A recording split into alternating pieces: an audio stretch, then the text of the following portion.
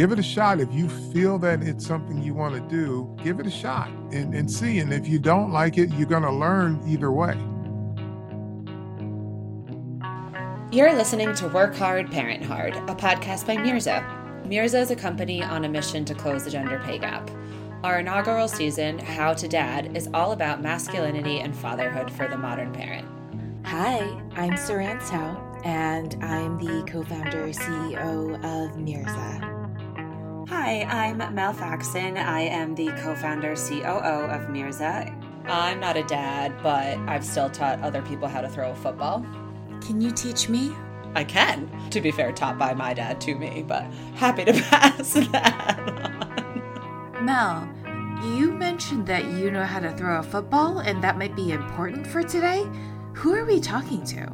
Today, we are so excited to talk to Carl Banks, who is a former NFL linebacker. He spent 12 years in the NFL, was part of 2 Super Bowl championships with the New York Giants. He also founded and is now the president of G3 Sports by Carl Banks, was one of the first NFL players to really get into fashion, start their own business, and make jackets for extra tall people. Carl is also a dad and has 5 children that he raised while working as both a player in the NFL, supporting his wife's career, who's an educator, and then moving into creating his own business, and chatting with him about how he navigated all of those different decision points, still managed to stay involved.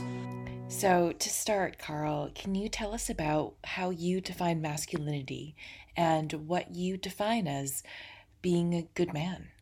Well, masculinity, in my view and how I teach my sons, my men, is number one, respect for all humanity, respect for women, doing the little things that show that you respect women, and respecting yourself is very important, because if you respect yourself, you'll respect others. And everything flows from there. You do have to know how to tie a tie.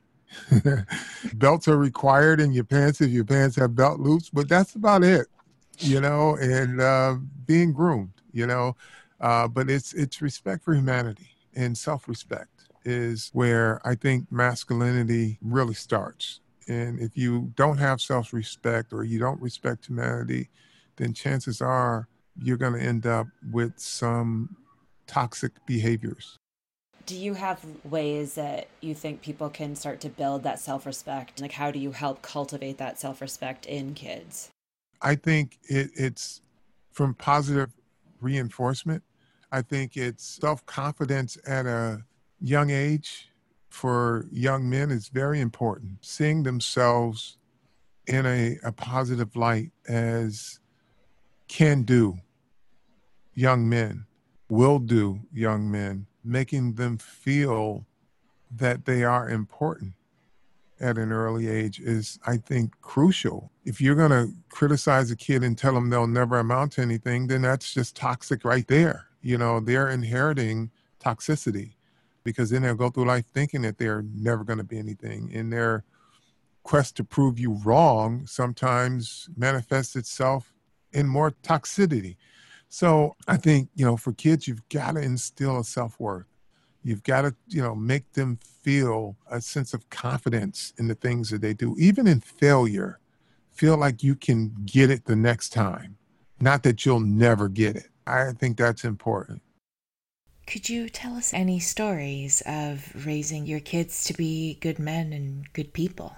My son, CJ, tore his knee up in high school, and he was a pretty good basketball player, and just helping him navigate that and letting him know it's okay if he didn't want to play basketball anymore.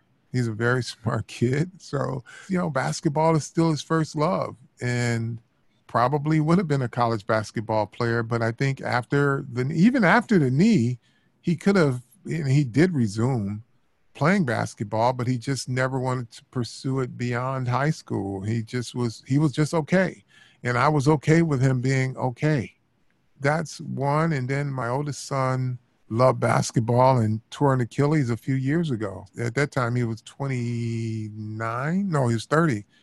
And he called me, and he's just like devastated, and just being there working with him through his situation. And then, the dating life for my sons is interesting, especially my oldest, who has had some difficult relationships and understanding where he should exit sometimes if the relationship is not functioning the way it should and it heads in the wrong direction, and understanding that it's okay. You don't have to stay. Just like, with women in bad relationships, they don't have to stay. Or if both parties are not good for each other, neither one of them, they should feel okay that it's not necessarily, for them to just stay in it. It's the male that's looked upon to be the bigger person in relationships. And so I encourage my young men to be the bigger person. Sometimes it takes two to argue, and if no one wants to exit, then it just becomes a bad thing and dysfunctional. So helping them in those areas is something that you do as a parent, as a father. Especially the relationship point ties back so well into what you were talking about with self-respect, because if you don't have like that self-respect and that kind of knowing, that sense of who you are, it can be really easy to go down into those toxic relationships in a workplace or in a personal relationship. But being able to like advocate for yourself is such a big piece of it. Moving on from the relationship advice that you've given your kids and thinking about your own relationship, how did you support your wife during parenting? Well, there's always the good cop and the bad cop. And, sometimes support is just as simple as being on the same side with decision making, and not letting the kids play one off the other. And then continuing along those veins of like siding with mom, how did you both balance like your own careers and like supporting each other? Early on, she was almost 100% supportive of my sports career while going to school to get her advanced degree. She's a doctor now of psychology. So for me, it was more being supportive of her continuing her education, as she was the stay-at-home mom, but she was not prohibited from pursuing whatever she wanted to do. If she wanted to get back in the workplace, she had my full support. I mean, yeah, I think it's great that you were both able to kind of keep your identities as your careers evolved, both like individually and also as parents. A lot of the people that we talk to feel like once they have kids, they kind of lose that other side of themselves. So, Carl, as we talked about, there are just so many different aspects of our identities. And you were able to bridge this gap from your identity as a football player into your identity as an entrepreneur in fashion.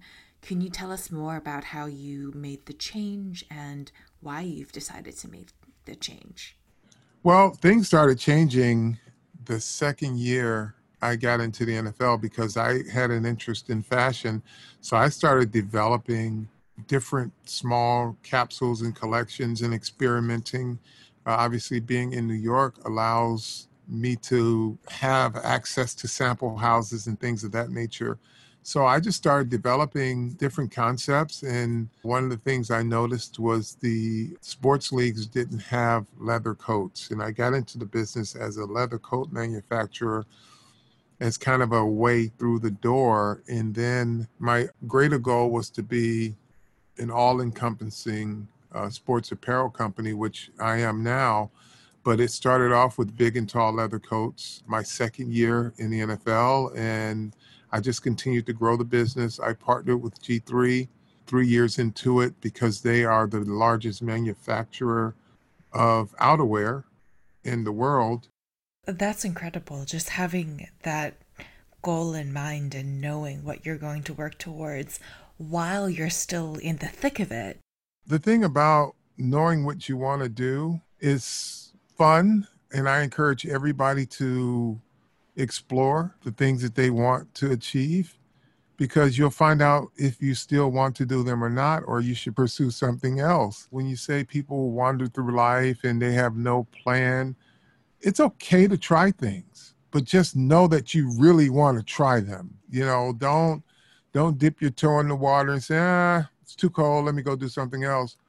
Give it a shot. If you feel that it's something you want to do, give it a shot and see. And if you don't like it, you're going to learn either way.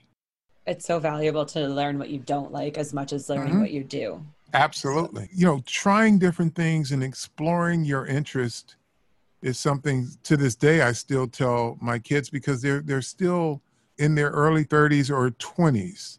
And so that's the time to where you explore your interest and you try to develop your interest or multiple interests to see what you like and to find the thing that you're passionate about. I think when you explore your interest, you find your passion. And I encourage every one of my kids to do it. That's why sports were not a mandatory thing in the house. It's like, if you don't like sports, don't do it. What do you like? My daughter, Carmen, who's on her way to being a veterinarian, she loved bugs her whole life. And this is a long time ago. I think when AOL was still out, she created her email address was Bugs Rule. And she's always had the interest in animals and insects and stuff. So, she went to school for it. She thought she wanted to be a veterinarian, and she ended up pursuing being an animal scientist. So, listen, if you like it, explore it. If you're passionate about it, you'll stick with it and develop it.